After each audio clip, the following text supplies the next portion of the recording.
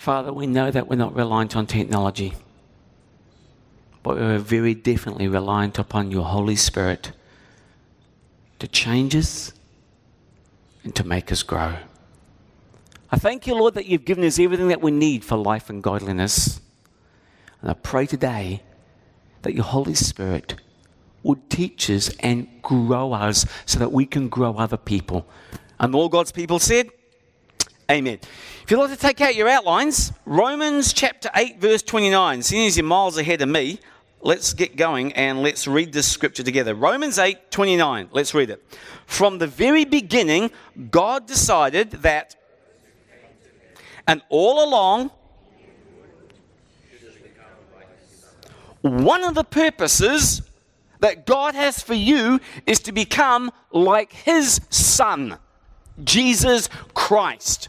Now, whilst you're on the earth, God wants to get you ready for heaven because you're only here for such a short period of time. There's eternity out there, and he wants you to grow in character and grow spiritually. Why? Because your character is the only thing you're going to be taking with you to heaven.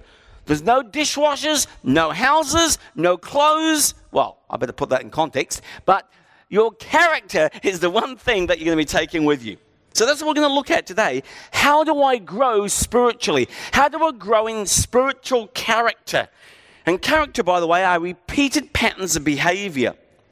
Now, you have to have other people to grow. In fact, that verse on your outline there, 1 Thessalonians 5:11 says this, encourage each other, build each other up.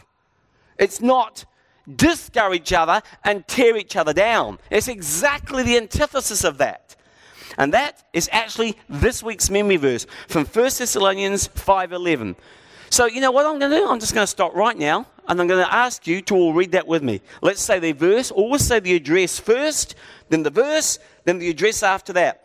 1 Thessalonians 5:11. Encourage each other and build each other up. 1 Thessalonians 5:11. Let's say it again. 1 Thessalonians 5:11. Encourage each other and build each other up. 1 Thessalonians. Let's do it one more time. 1 Thessalonians. Encourage. Good. Well, you're a long way along the way. Do that about another 7 or 8 times and you'll have it nailed. That's all it takes. Listen for a few minutes. Key verse this week we're going to talk about. Now, one of the ways that we help each other grow, you help each other in a marriage, you help each other in a small group, you help each other in a church, is this, by affirming each other's worth. By affirming each other's worth. Everybody is looking for affirmation. And people will almost do anything to get it. And when you and I affirm people, we are showing love, just like that verse said there. God, for example, is an incredibly affirming and loving Father. And we are showing the world, when we do that, a little bit of what God is like. So how do I do this? How do I affirm people? How do I make the choice to affirm? Because you can make the choice to not affirm. How do you make the choice on the affirmative to affirm? Here's 4 ways that you can practically take this word, and God says we're not to come here and just listen, but to do. 4 ways you can apply this word of God today to your life. And Jesus said this, my food is to do the will of God who sent me. If you want to grow spiritually and have spiritual food, you do the word of God. You apply it to your life. Number 1, how do you do it? Firstly, by showing acceptance. By showing acceptance. The Bible says in Romans chapter 15 verse 7, accept one another just as Christ accepted you. So instead of choosing to snub people or to belittle people, put them down, which is a really easy choice to make. Would anybody want to confess that? Yeah? Instead, the Bible says, lift one another up. We all have a tendency, this is what I've noticed, to say there's something that I'm strong in. or you're strong in. We have a tendency to take our strengths, what we are good at, and project them onto other people, and then notice how those other people aren't so strong in that area. And they don't quite measure up to our standards. And when we do that, we are conveniently forgetting that we have weaknesses too. And when we do that, the former, it makes us feel better about ourselves. But I want to suggest to you, instead of putting other people down, one of the greater ways or better ways to make you feel better about who you are is to lift other people up, because that's what Jesus does. There's many examples. The Bible says this in Romans 14:10. Why do you look down on another Christian? Remember, each of us will stand personally before the judgment seat of God. Each one of us. Now the point is, of that verse there is, who am I? Nobody. Who are you to look down on other believers? Be careful if you ever tempted to do that. See, God made all of us, and He is our Father. He is our Creator. And we're all going to stand before Him as individuals. And we need to lift each other up rather than tear each other down. Actually, God does not tear people down. But somebody else's job that is to do that. Somebody else's job to accuse people, to make accusations. Who is that? Satan. So when I spend my time putting people down, tearing them down, I'm doing Satan's work for him. Now let's make this a little closer to home now. Who is there, perhaps even in your home or in your family or even in your small group, that you have a hard time accepting because they are different to you? Don't look at them. Saw a movie last night called Wonder, about a little boy who had a different face.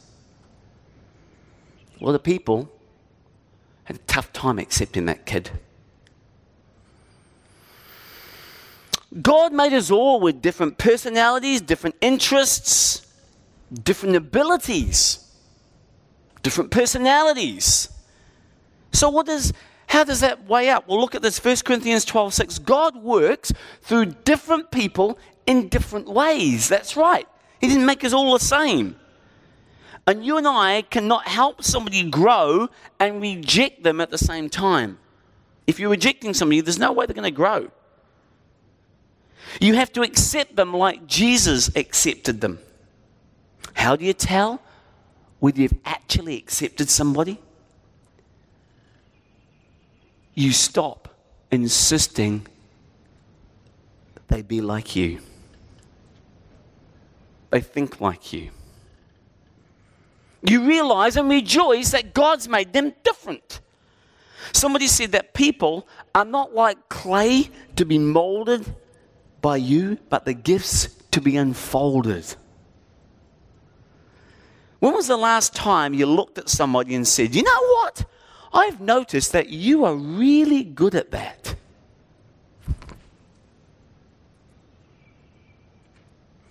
It's easy, too easy sometimes, to look at somebody, maybe it's a child, maybe it's somebody that you know in your family, and say, you're not very good at that. Anybody can notice that.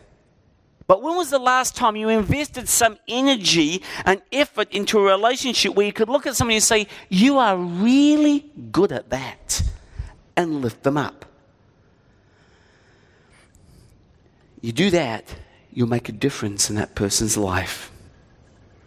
The second way you can do this is by showing attention. Showing attention with attention or giving attention.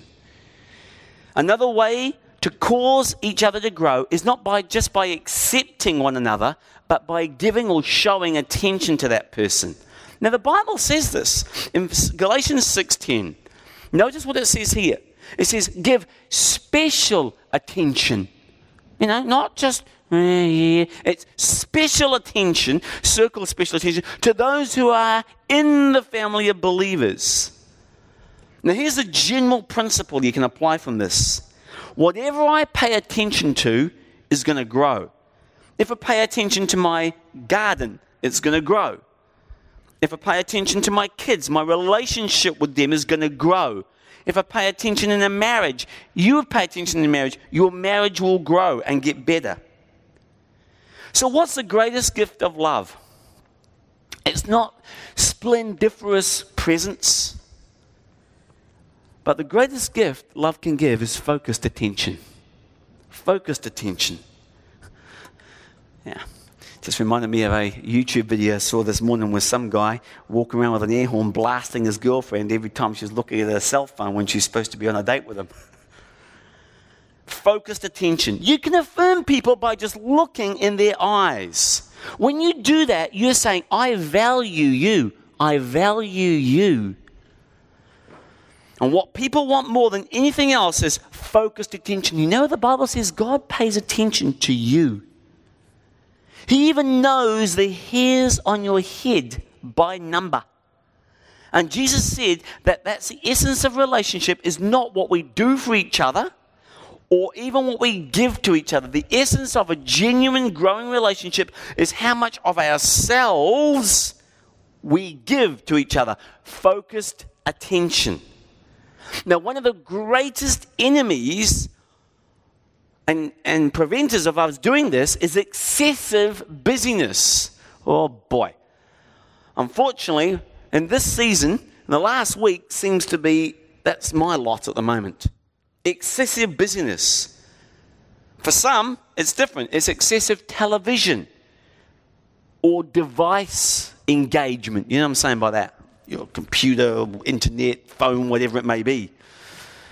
Most people are in time-starved relationships. So let me ask you, who do you tend to see every day but overlook? Is it the lady who runs the mailroom in your work?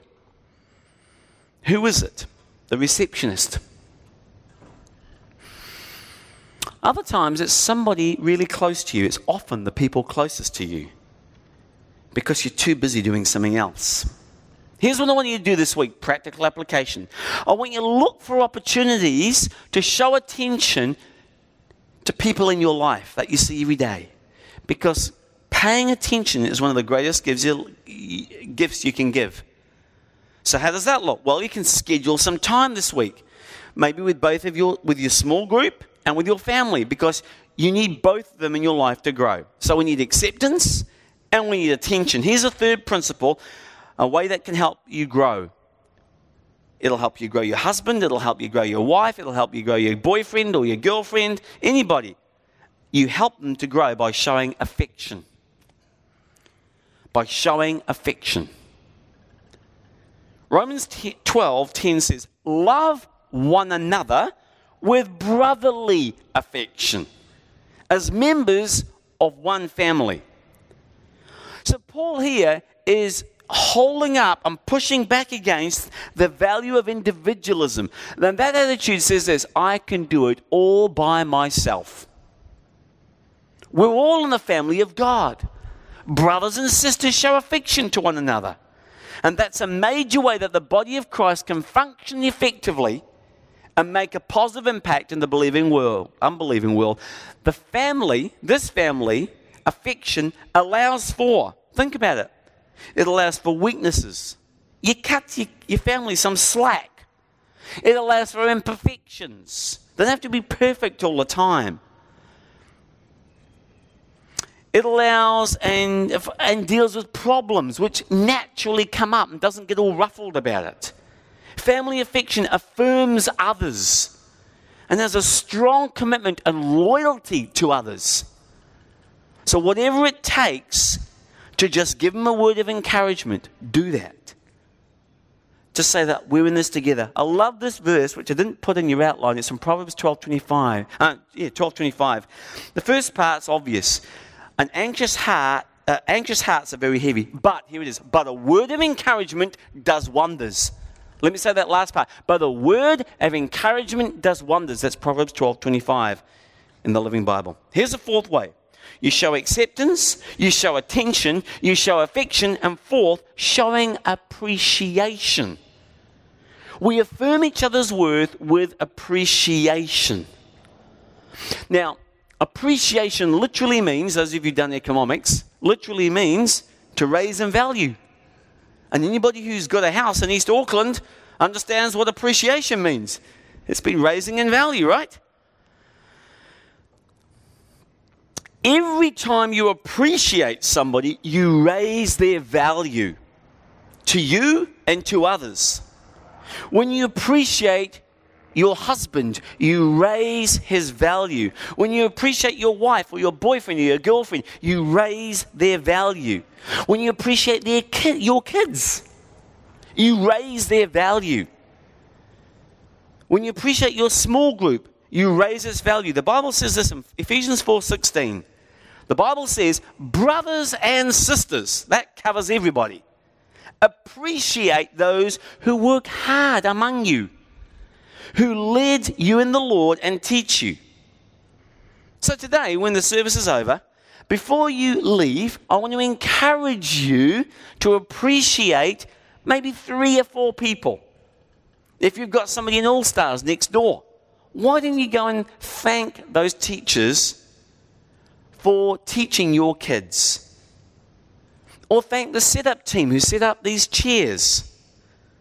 Or maybe the Sparkles teachers up the stairs, or the youth leaders, Chris and Kieran. Or maybe it's the worship team.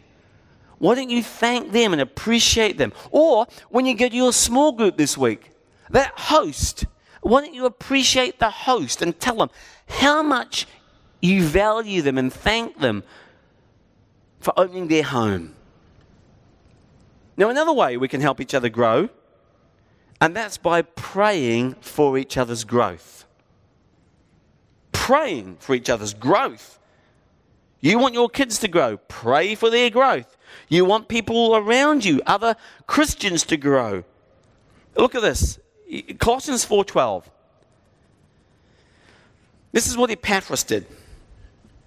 What a name, eh? Epaphras. Okay, Paul wrote, Epaphras, always prays for you. That, what does he pray when he's praying? That you will grow to be spiritually mature. Very worthwhile prayer. I love the fact that Epaphras prayed for people's spiritual maturity. Now, you and I normally pray for people's health needs or their financial needs or their relational needs. But I observed that we don't spend nearly as much time praying for people's spiritual growth. That their character will become more like Christ, because that is what's going to last. So how could you pray for somebody's spiritual growth? Now, the Bible, luckily, is filled with dozens of ways you can practically do this to help somebody spiritually grow. So let me just share a few very quick verses with you. Ephesians 3:18 and 19. Who could you pray this prayer for? Who could you? I pray that you'll be able to feel and understand how long and wide and deep and high Christ's love really is, and to experience this love for yourselves. Who do you know who could really do with a touch of God's love right now? They may be struggling a bit. Bring them to mind. And why don't you say in your mind, God, show them your love. Let them know today how much you really love them. And then Hebrews 13:21. Again, I pray that you will always be eager to do what is right. That's spiritual growth. Parents, wouldn't you like to pray that for your kids? That they may not only do what's right, but they want to do what is right. Not because you're enforcing it, but it would come from within. That's something you could pray for. Or maybe there's some friend at work. God, give them integrity. And bring their name to mind. Or here in Romans 15:13, I pray God who gives hope will fill you with much joy and peace. Know anybody who needs some joy and peace? while you trust him. Who wouldn't like some more hope in their lives, some more joy, some more peace in their lives? The foundation of all of that is that you trust in him. Everything else is sinking sand. So you may want to say, God, I know somebody at work who needs some more hope and joy. Help them trust you during this really tough time, that their hearts may be lifted up. And bring their name to mind.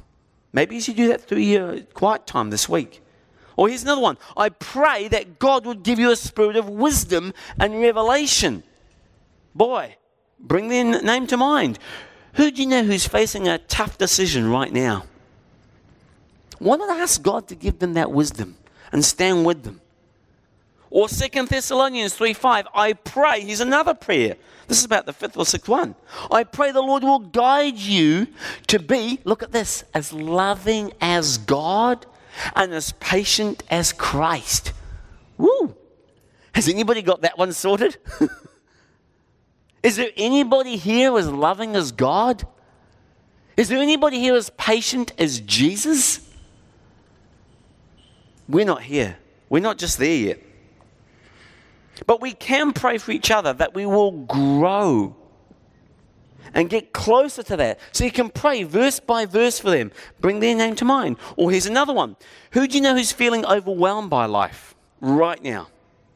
You could pray this, Ephesians 3:6. I pray that God would strengthen you with power through his Holy Spirit. And you say, God, help them to know that they're not alone today. That you'll give them strength and power. Notice you're praying for their spiritual growth. I'd want to encourage you to do that in your group. Pray for each other's spiritual growth, just like Epaphras did. Romans 15:5 says this, may God develop maturity in you so that you'll all get along with each other as well as Jesus gets along with us. Notice the test of maturity is relationship, not content or knowledge. Let me say it again. Notice that the test of maturity is relationship, not content or knowledge, but relationships. Knowledge is important, but it's ultimately, maturity is the ability to get along with other people. Love God, love others as yourself. And if you have a hard time getting along with other people, it says one thing. You're not as far along as you probably want to be. You're probably not as far along as God wants you to be. If you're always threatened by other people, and if you can't get along with people, you may have an immaturity problem. Now, God wants us to get along with others as well as Jesus gets along with us. That's why in 40 Days of Community, we're getting in small groups, because the purpose in small groups is to learn to get along with each other, and especially people that are not like you, and to build relationships and to learn how to love. So, the secret ingredient that builds community faster than anything else is number 3. Very countercultural. And that's by admitting our mistakes. It's intriguing to me. I mean, 2 types of managers, or owners, or directors. Some of them come in and you say, hi, my name's Ian, and they say their name is XYZ. And then they'll start to talk about, after a little while, they'll ask you what you do and what you've done. And then someone will start to talk about their strengths, their strengths, their strengths, their strengths, as if to impress. And then you see the other one, which I met this week, who is unbelievably more successful than the first one I'm talking about. And he's very humble. Very humble. And he readily admits his weaknesses and the mistakes he's made. And you know what happens? Who do you think you get drawn to? The one who's talking about his strengths, or the one who's genuine enough to tell you about what he's done wrong. I want this guy every time. He's the real deal. He's no phony. He's not trying to impress me. By admitting mistakes, we build that sense of genuine authenticity and intimacy. You'll build relationships faster than any other way. Ephesians 4:25 says this. Tell each other the truth. Because we all belong to each other. Tell each other the truth about yourself. Don't make yourself out to be bigger or better or, more whatever than you are. Confession means admitting what's going on in your life. When you're honest about what's going on and you're not blaming somebody else, it draws you closer to them and them closer to you. Now, there are 4 benefits of being honest about our mistakes, which I think we sometimes we miss. About our faults, about our failures, those things you don't really want to talk about. Particularly when it comes to relationships, is number 1, you can get emotional healing.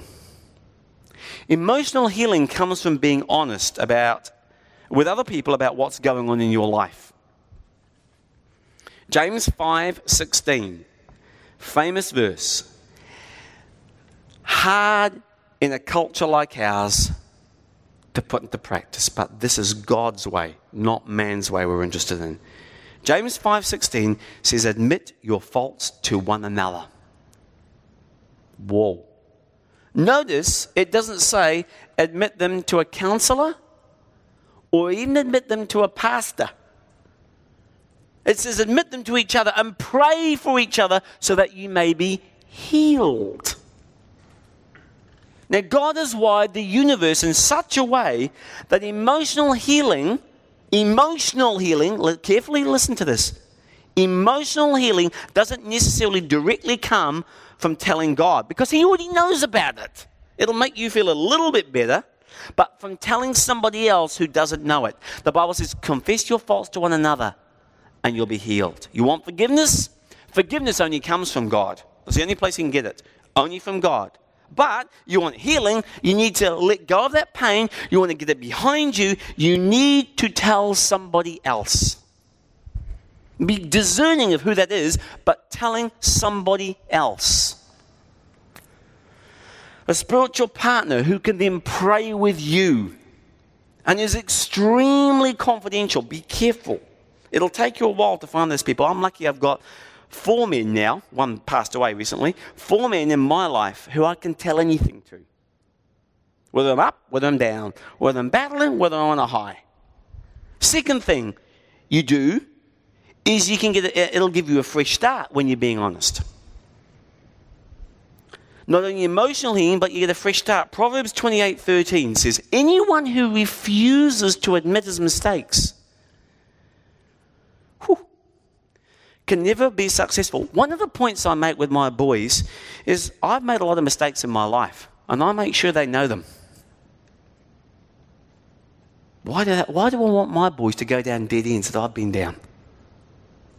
I tell them about the horrible ones I've made financially. Don't do that. And relationally, and intellectually, so they know. Do you share your weaknesses honestly? Anyone who refuses to admit a mistake can never be successful. But if he confesses, notice this, and forsakes them, he gets another chance. There is nothing that's happened in your life that God cannot use for good. Romans 8:28. All things work together for good for those who love God and are called according to his purposes. But you have to be honest about it. A lot of people have confessed to God and God has forgiven them, but they just don't feel it. They need somebody in their lives to tell them, if you've confessed to God, make sure they have, then you're forgiven. Have you admitted it to God? Yep, then you're forgiven. Let it go. Friends, God never gives up on you, and He wants to use other people in your life to take that pain and to heal it and then turn you into a leader and a person of influence that can influence people away from the pain that you've been through, to use those lessons for good in their lives. The third benefit of being honest is you get God's power to change. And boy, we need that. Without that, it's no go. You get God's power to change when you admit mistakes. Because remember, He always gives grace to the humble, but He's opposed to the proud. James 4:10 says this: when you bow down before the Lord, that means you humble yourself before God, and you admit your dependence upon Him, God will lift you up. Notice it doesn't say He'll scold you. What does it say? He says He'll lift you up. When? When you bow down and you humble yourself, God will lift you up. He doesn't shame you. Notice what He did to the woman caught in adultery. That famous scene. Woman, where are your accusers? They were this stoner. By the way, where is the man? I don't accuse you, but go sin no more. He lifts her up. He doesn't shame you. He doesn't put you down. He lifts you up. How does that work? God wants you to learn to be like Him, and God is humble. Jesus is humble. So the Bible says this again: God resists the proud. That means when you are prideful, on whatever issue it is, you're on the opposite side to God. Not a good place to be. You're fighting against God. But here's the good news: He gives grace, the Bible says, to the humble. So that means when I'm honest about my weaknesses, I'm being humble. And when I'm humble, I get God's grace, the power to change my life. But it only comes through humility, and humility comes through honesty. Now, some of those things in your life, you've been able to be changed. You've struggled with for years, some things that are going on. And some of that is because you've been unwilling to be really honest about them. I know for my own dad, struggled for years with alcoholism. And the reason why he could never make progress until almost the end of his life, because he was never honest that he had a problem. You can't help somebody until they know they've got a problem, until they admit, until they humble themselves. So healing and fresh start and the power to change come from being honest about the fact that I'm not perfect. And neither are you. Nobody's perfect, so who are we even trying to kid? We just need to be honest about it because we're all imperfect. Here's the fourth benefit of honesty. The fourth benefit is you'll get deeper fellowship. This principle is elucidated in 1 John 1:7. It says, if we live in the light, as He is in the light, then we have fellowship with one another. We get fellowship. Why? Because in the light, you can't hide anything. It exposes those sins and they're dealt with. But when we're honest, we live in the light that we have fellowship. Now, here's the myth. We think this, that if we're open about our fears and our faults and our foibles and our failures, if we're honest about that, and our imperfections, that people will think less of us. That's the deepest fear. Less of us. But the opposite is actually true. The more honest you are, the more people want to be with you because they go, this guy's the real deal and he's not fake. What you see is what you get. What we don't like people who fake it and pretend that they're perfect and try to hide everything. And the fourth way we can help each other grow is this: by encouraging each other's commitment. The Bible says this in 1 Timothy 4:7. Keep yourselves in training for a godly life. By encouraging each other's commitment. In training. How do you do that? It's always easy to work out with a partner than with somebody else, than working out by yourself. You get a spiritual training partner that can help you along. And nothing affects your commitments more than being partnered with somebody who's running in the same direction. Your commitments shape your life.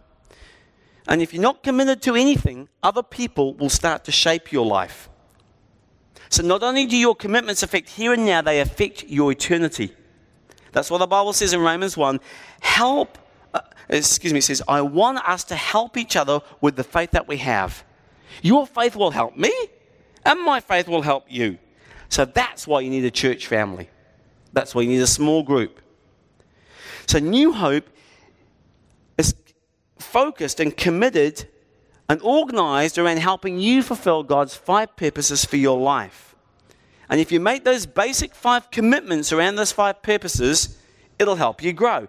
Let's quickly review them as we close. Number 1, first, God wants you to commit to love Jesus Christ. To love Jesus Christ. That's the first thing. If you get everything else in your life done and you don't get that done, that's a big problem.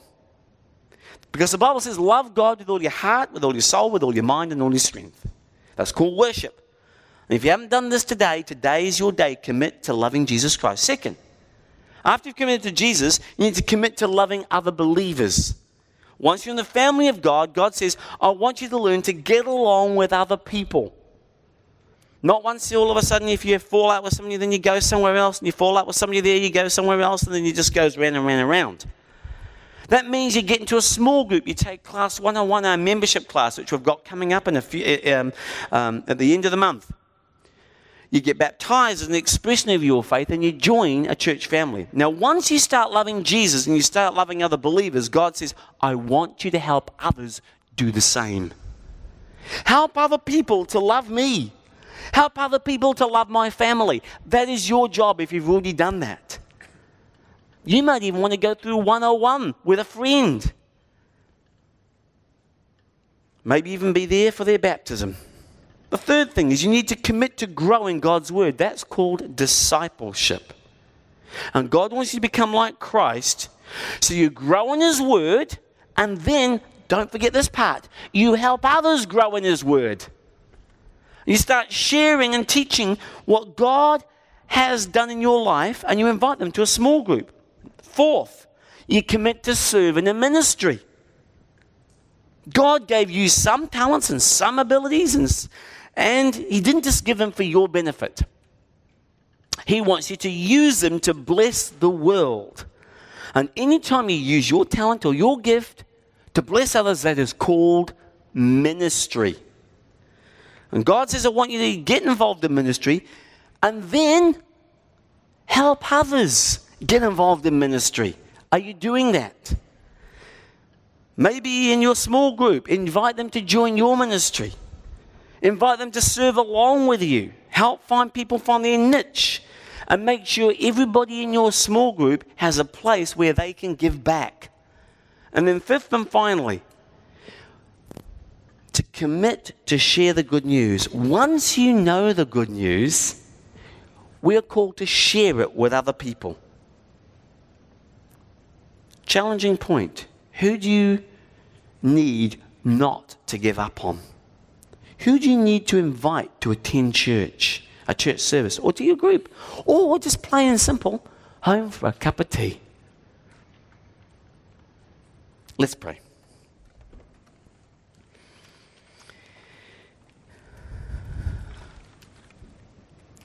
Friends, the fact is, spiritual maturity is a choice. And I've said many times, you and I are as close to God as we choose to be. One day, you're going to stand before God and give him an account of your life. And he's going to ask you, did you ever make these commitments? Did you ever fulfill the purposes I put you on earth for?